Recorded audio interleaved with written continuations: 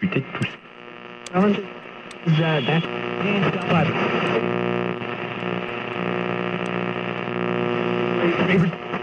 you know these people. Oh. I don't want to set the world on fire. We interrupt our program to bring you this important message.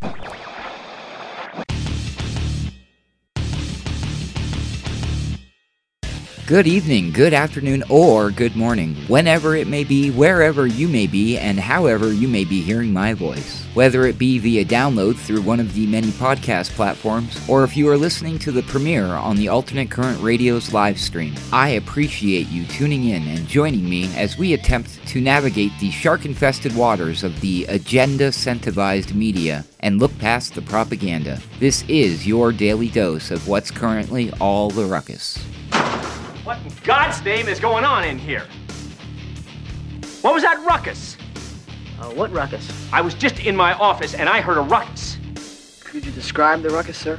Watch your tongue, young man. Watch it. Howdy, folks. David Lawrenson is the founder and owner of LettingFocus.com, a UK-based property consultancy that claims to, quote, help a range of organizations, from banks to local authorities, develop or improve their buy-to-let and landlord-facing products and services. We also help them develop their strategy towards the private rented sector, end quote. David is also the author of Britain's highest-selling property and buy-to-let book, as well as a landlord, a buy-to-let expert and media commentator, consultant on private rent matters, and landlord blogger. Indeed, if you go to the website, LettingFocus.com, there you will find Mr. Lawrenson's blog, chock full of posts with titles like Getting to Yes with Prospective Tenants, and Don't Buy Wasted Space That Tenants Don't Really Want, as well as Cutting the Admin Burden of Utility Contacts. Of course, you're probably wondering, especially if you're not a UK-based citizen who is in a position to benefit from the advice of a property and landlord expert, exactly what any of this has to do with you and or me. Well, I'm glad you asked. You see, on David Lawrenson's blog, sandwiched between a post titled Energy Performance Certificates of C for Let Properties by 2025 and another titled Recovering Monies Owed by a Tenant, is a post that sticks out like a sore thumb.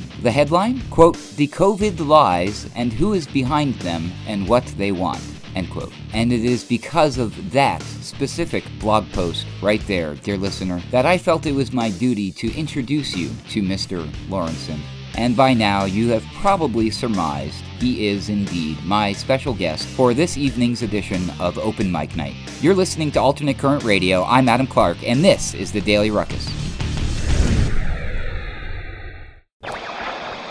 Hello. I hope everyone is well, or as well as one can be during one of the supposedly deadliest pandemics in human history, of course. The blog post I am about to share with you, as mentioned, is titled The COVID Lies and Who is Behind Them and What They Want, written, of course, by David Lawrenson, who has graciously, at the end of this blog post, included a link to a shared document online that, according to David, quote, contains more links to articles on the real science, the truth about masks, lockdowns, vaccines, and more, from real medical experts and other scientists. I implore you to open it, read it, and do your research before life changes irrevocably and irreversibly, and before it's banned for good. End quote. And I, of course, Adam Clark, aka Ruckus, highly encourage you to do the same. Now, without further ado, I present to you a only mildly edited presentation of The COVID Lies and Who is Behind Them and What They Want, published July 7, 2021 on LettingFocus.com.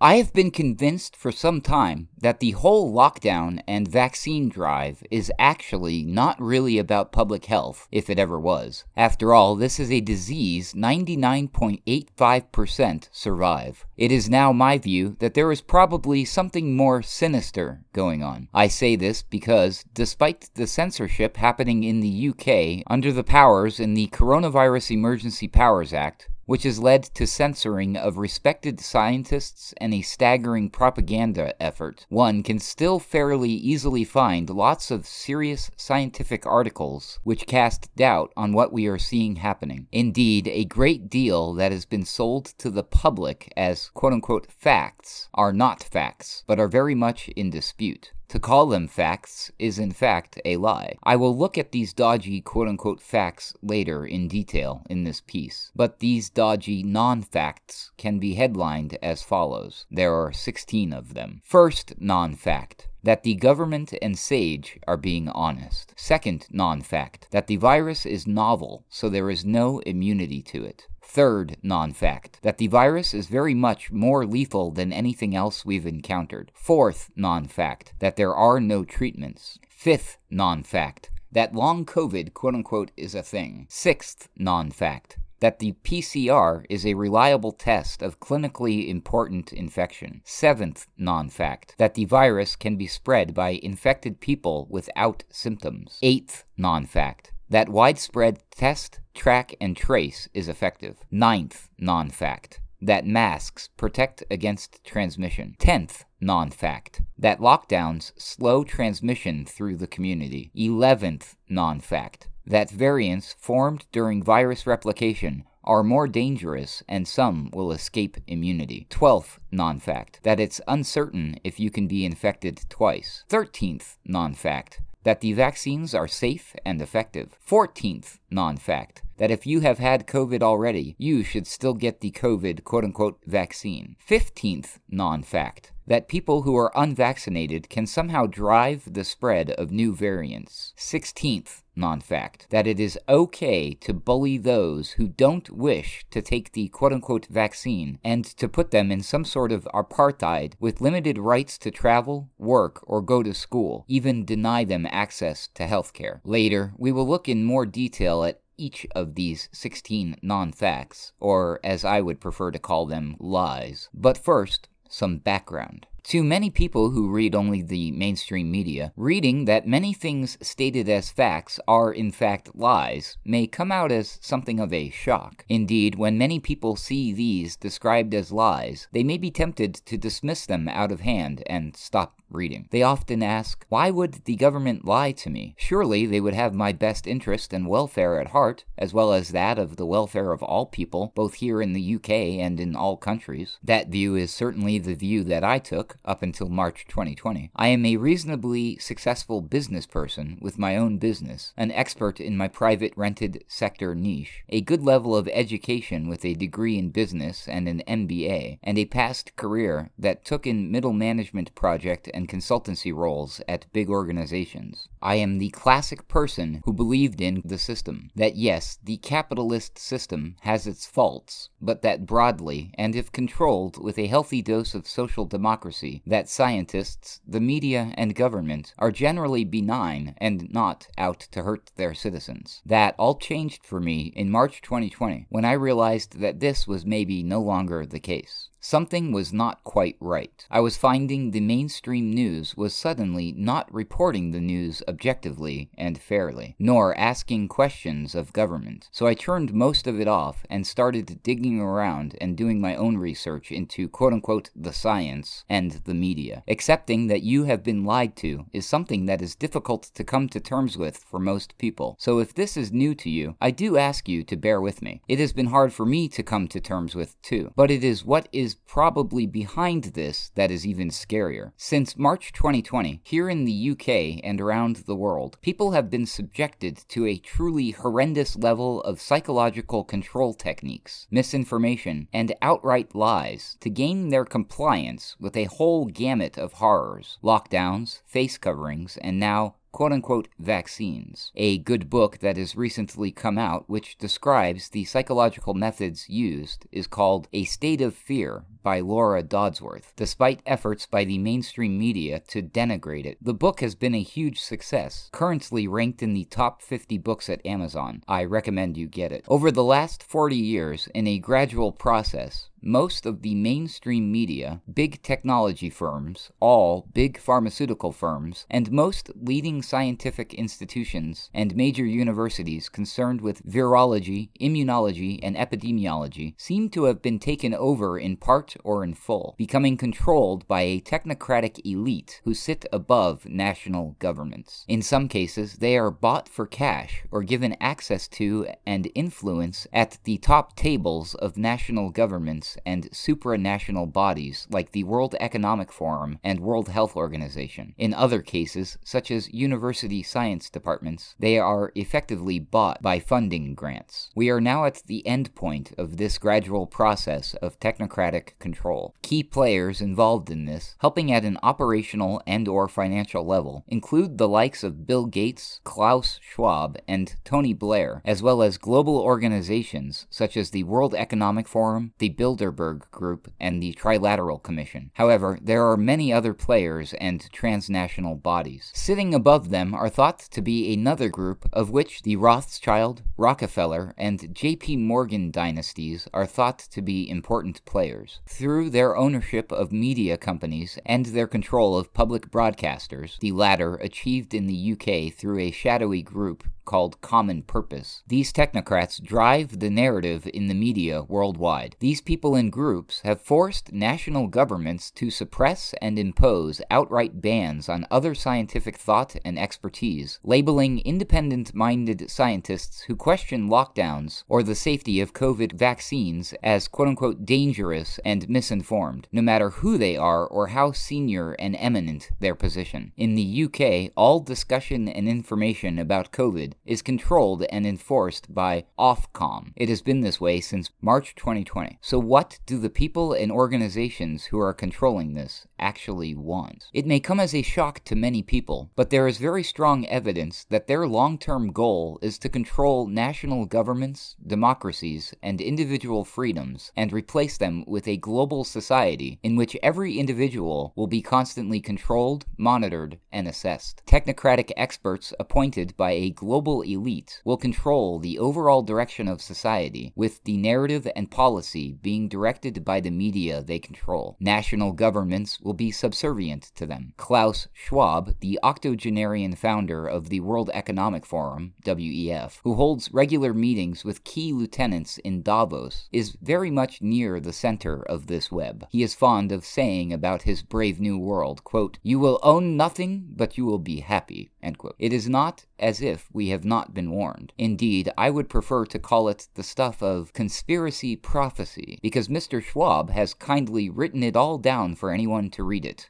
if they can be bothered. Schwab's book, The Great Reset, and his WEF website explains in full the desired end goal, where national government and free thought is replaced by the techno-elite who will make the key decisions. The idea, successful thus far, is that people will happily comply with this and go along with it because the narrative they hold has been pre-shaped by a compliant media. Under the fruition of their plans, you will need to have a mobile phone or other tracking device with you at all times whenever you leave your home. You will have to use it to get access to any building, access to which will be controlled by ubiquitous QR codes. A social credit system will be put in place. Access to places or to treats will be controlled under this system. As far as possible, you will work from home, with more and more work being undertaken by robots. This begs the question, if you, the ordinary people, don't own anything in the future, who does? Schwab's book, The Great Reset, is rather silent on this, but the recent huge investments of his friend Bill Gates into private aviation infrastructure and farming assets may give outsiders a clue. Some phrases you will hear from Mr. Schwab, Bill Gates, and all government and business leaders who are controlling this are "build back better," "new normal," and "stakeholder capitalism," repeated on a regular basis, like a dreadful newspeak mantra from George Orwell's 1984. The fallacy and lies of the quote-unquote pandemic has been used to achieve much of these goals already. Indeed, Schwab is fond of saying, quote, "Let's not let the pandemic go to waste," end quote.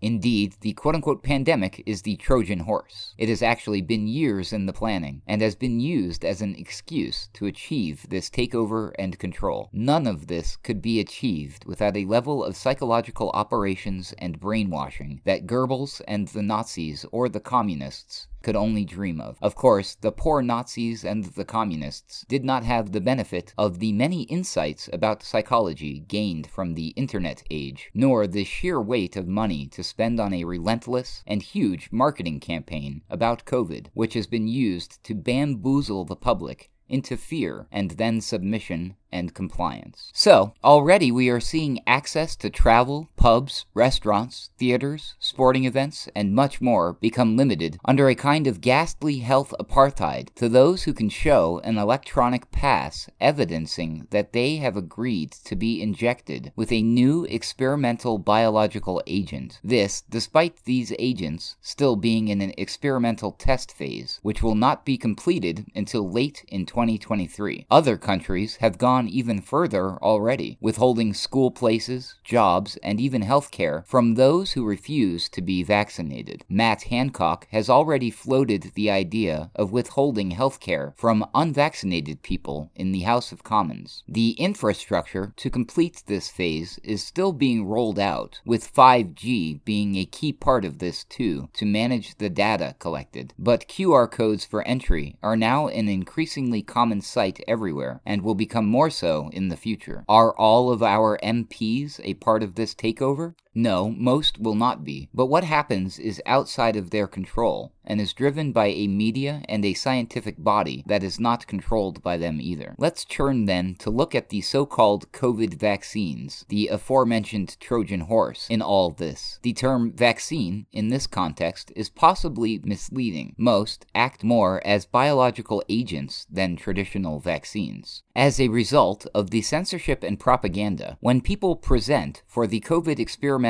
biological agent to be put in their body, the vast majority have absolutely no idea that the worldwide survival rate with COVID is 99.85%, or that the average age of death with COVID is 82 in the UK. This age at death with COVID is slightly higher than the average age of death overall, nor do they know that 95 to 99% of people who die with COVID have at least one serious underlying health condition. This means there is a huge amount of mislabeled causes of death and conflation with other more serious illness. This is the with COVID or of COVID debate. People are also scandalously not told that this so-called vaccine is still in a test phase and has been approved for emergency use only, this being deemed an emergency because the people controlling it say it is so. The people who say it is an emergency are the World Health Organization, WHO, whose second biggest funder is not a national government, it is one Mr. Bill Gates. Gates also has huge investments in media organizations, big pharma, farmland, and private aviation, and is a principal donor of important scientific institutions, such as Imperial College, whose manic modeler, Neil Ferguson, doles out a regular stream of plainly wrong models for both animals or human populations alike, which always argue for more lockdowns, more vaccines. The people queuing for the quote-unquote vaccines are not verbally told how to report any adverse effects to their health on the green card form they are given. As a result, the health impacts caused by the quote-unquote vaccines will be wildly underreported. Further, they are also not told that the vaccine makers have been given full indemnity against damages to health caused by these products. The makers have no liability at all. People are not told that any claim they could make to our own government if their health is damaged by the COVID vaccines is limited to just £120,000. These factors, this lack of informed consent, makes it my view that each and every person involved in these quote-unquote vaccinations, their promotion,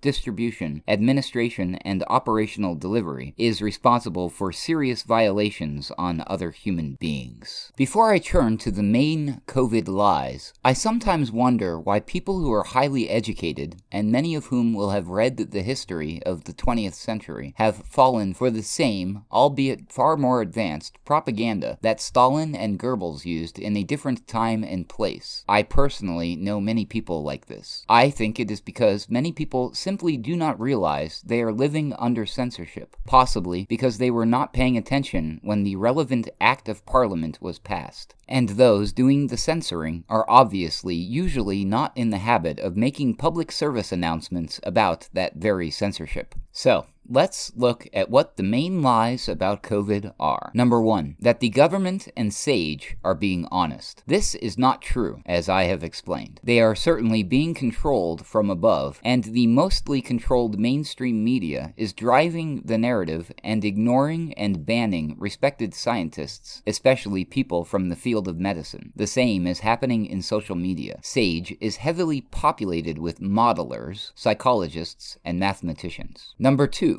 that the virus is novel, so there is no immunity to it. This is simply not true. Exposure to other coronaviruses, and especially to SARS-CoV-1, provide a strong immunity, as well as antibodies that can be detected. Many people will have also T and B cell immunity already. Number 3, that the virus is very much more lethal than anything else we've encountered. COVID is not pleasant for many people, but it is not lethal. As explained already, the survival rate for someone who gets COVID is 99.85% worldwide. In the UK, the survival rate is 99.7%. Slightly lower here because we have a more obese and older population, but clearly it is still very high indeed. Now, I am not saying that the vaccine should not be given to the very old and to people who have serious underlying health conditions. They are at a higher risk after all, and they should make up their own mind if they want the quote-unquote vaccine, but only after being given accurate and honest information on it, so they can give informed consent. This means they must be informed of the actual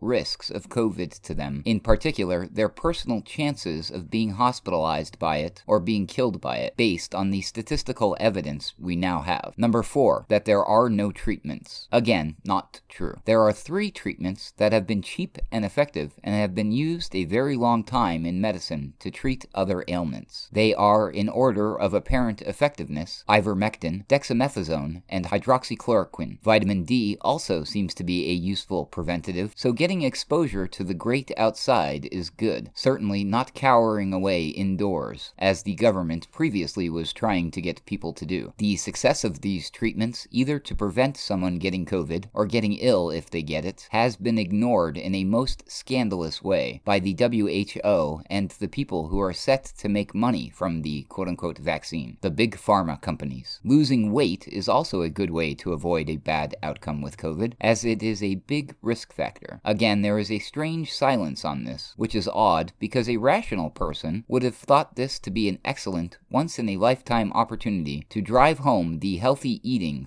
/ more exercise message. Again, and oddly, very little on this from the UK government. Number 5, that long COVID quote-unquote is a thing. I have yet to see any decent statistical evidence showing that long COVID is a thing, as modern vernacular would put it. It seems to me that a whole variety of other conditions have been grouped together and conveniently assigned to be quote-unquote as a result of long COVID, including post-viral fatigue that is common to many virus infections. Supposed long COVID is used by COVID vaccine zealots to make a desperate case for being jabbed. To those few people who have bothered to find out that the actual death rate for COVID is tiny. As a personal example, 5 years ago I developed a slight asthma condition. This at the tender age of 54. Now, I have to take an inhaler most days, and probably for the rest of my life. I did not even realize this is a thing, and adults in middle age who have never had asthma before and who are fairly fit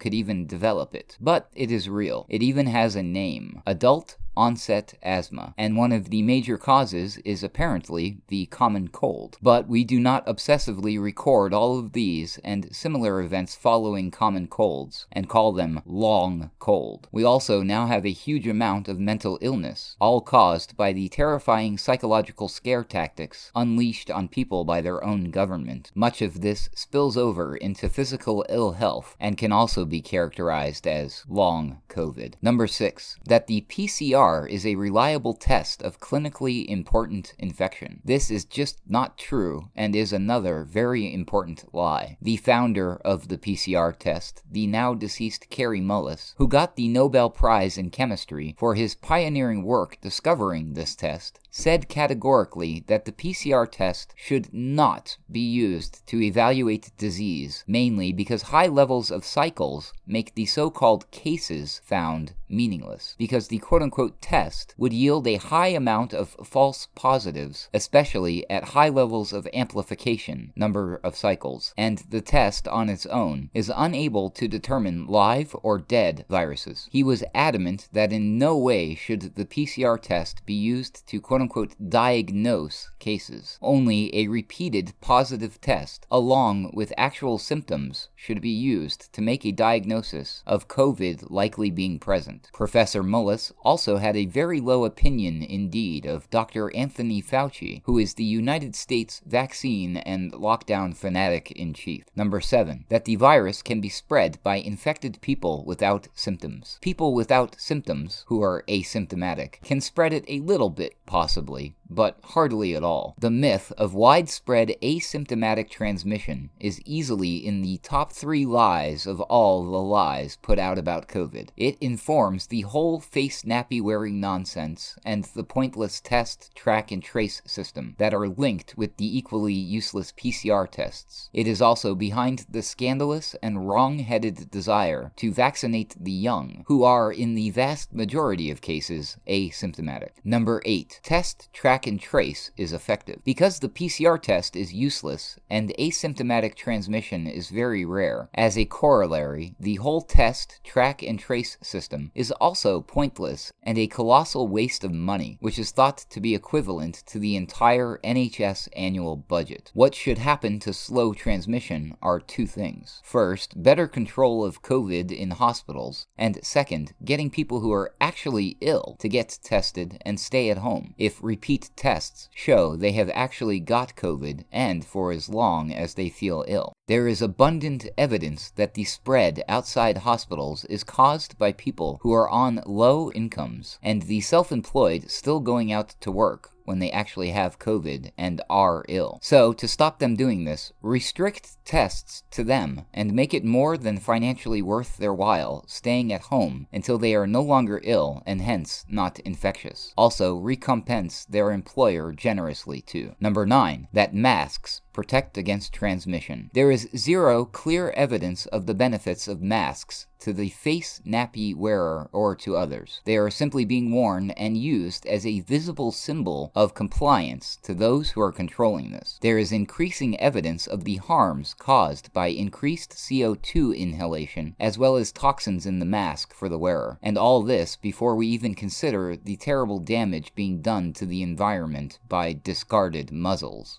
Number 10, that lockdowns slow transmission through the community. I am told by those still listening to the likes of BBC News that Mr. Neil Ferguson, the useless modeler and failed astrophysicist from Imperial, still pops up on their news programs with more of his dire predictions. It is worth noting that other mainstream news regulars, Susan Michi and Christina Pagel, are psychologists and mathematicians respectively. None of these have any medical experience whatsoever. For a long time, lockdown COVID zealots have been doing contortions to find special circumstances to explain away the success of light touch guidance and regulations in countries like Sweden and Finland, where excess deaths have been far lower than just about all the harsh lockdown countries in West, Central, and Eastern Europe. The zealots typically cite a whole range of factors like housing density, migrant levels, and more. Unfortunately for them, it has always been very easy to find another heavily locked down country in Europe that matches up on the same background factors to Sweden and Finland, but which fared much worse on excess deaths. This usually leads the zealots to resort to the vague and hard-to-argue-with culture argument to try to explain the variants. Similarly, across the pond, the American states that did not lock down at all, like the Dakotas, are explained away by being too rural and hence don't count, never mind the fact that they did much the same in terms of excess deaths as the rural but locked down states. However, now that big and more urban and also demographically older states like Florida and Texas have stood up to Dr. Fauci and dropped mask mandates and lockdowns for over 9 months and yet still fare better than most lockdown states on excess deaths, the zealots have a problem they cannot explain away by reference to any metric and even culture, since culture is fairly uniform across the USA. So if you still watch BBC for news, you ought to find it odd that the BBC will still give time to Mr. Ferguson and his latest models to explain whatever wave we are now in and what will happen next, yet continue to ignore actual real-world data from the likes of Florida and Texas, which prove that lockdowns don't work. The only thing that makes a difference is people's behavior, which changes naturally in the event of a threat, and for which no forced direction from government makes one iota of difference. Non-locked down states in the USA, and also Sweden and Finland, have come out with lower or the same excess death rates than other countries in Europe or other US states respectively, and their economies are in far better state too, which will yield health gains too over time, high income being correlated with better health. Finally, in the UK, looking at each time the country locked down, so-called cases had already started to fall even before the lockdowns were announced, as people adjusted their behavior naturally. The madness of this is that there was always an alternative to lockdown and extreme social distancing, or shelter-in-place orders. It was called the 2011 Pandemic Preparedness Plan, but this was oddly ditched by Boris Johnson in March 2020 with no explanation given. This approach was taken up and updated as the Focused Protection Plan, which was put forward by an enlightened group of public health experts called the Great Barrington Declaration, GBD. It was this approach that was eventually followed by US states like Florida and Texas with great success. In fact, lockdown was really the let-it-rip strategy, one-size-fits-all, whilst the GBD approach was a targeted let-it-rip amongst the young and healthy, as we've done throughout recorded history in order to build up herd immunity whilst at the same time protecting the old and vulnerable. It was instructive that Neil Ferguson of Imperial College infamously commented, quote, "And then Italy did it." End quote. This is clear evidence that he and his controllers wanted a means to get their own way to respond and to divert government to abandon their 2011 pandemic preparedness plan. Number 11. The variants formed during virus replication are more dangerous and some will escape immunity. Despite scare claims made for subsequent variants, none has been found to actually be more deadly. More transmissible, yes, possibly. More deadly, no. In fact, so far, always less deadly. This is the normal state of affairs most of the time when viruses evolve, and yet the mainstream media has tried to cover up the fact that they are less deadly until such time that it was glaringly obvious this was the case. Even now, little awareness exists of this fact. Such is the stranglehold on the mainstream media of those controlling this. Number 12. That it's uncertain if you can be infected twice. It would be unusual if you could be infected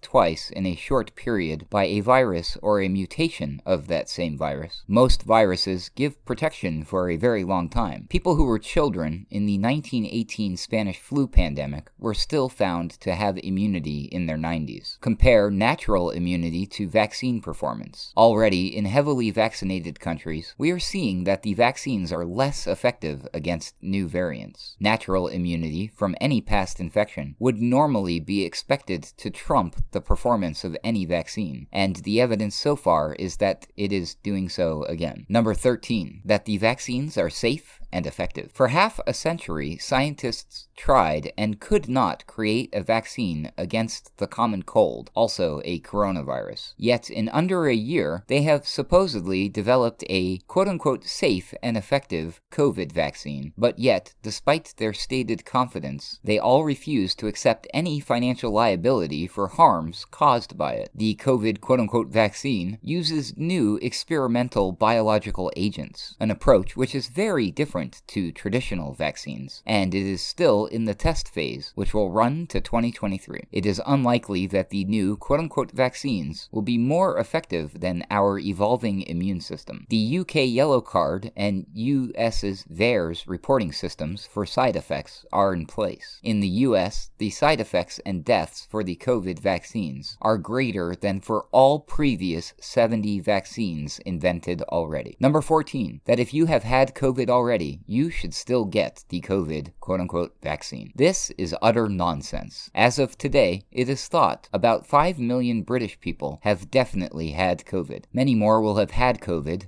not even know it, and will have immunity. Others will have a level of immunity from other coronaviruses. This immunity will likely last a long time. They do not need a vaccine, no matter what age they are. Yet this does not concern the pro-vaccine, pro-technocratic control lobby who are pushing for all to be vaccinated, even if they are already immune. But as this is actually not about public health anymore, and never was, and is actually more about a technocratic control agenda, this is to be expected. Number 15, that people who are unvaccinated can somehow drive the spread of new variants. There is absolutely no evidence to support this from virology. Indeed, as vaccinated people can spread it too, this would seem unlikely. The small group of medics supporting this nonsense are all from institutions supported by Bill Gates and others, who, as we have seen, are heavily invested in the technocratic control agenda and in quote-unquote vaccines, the Trojan horse used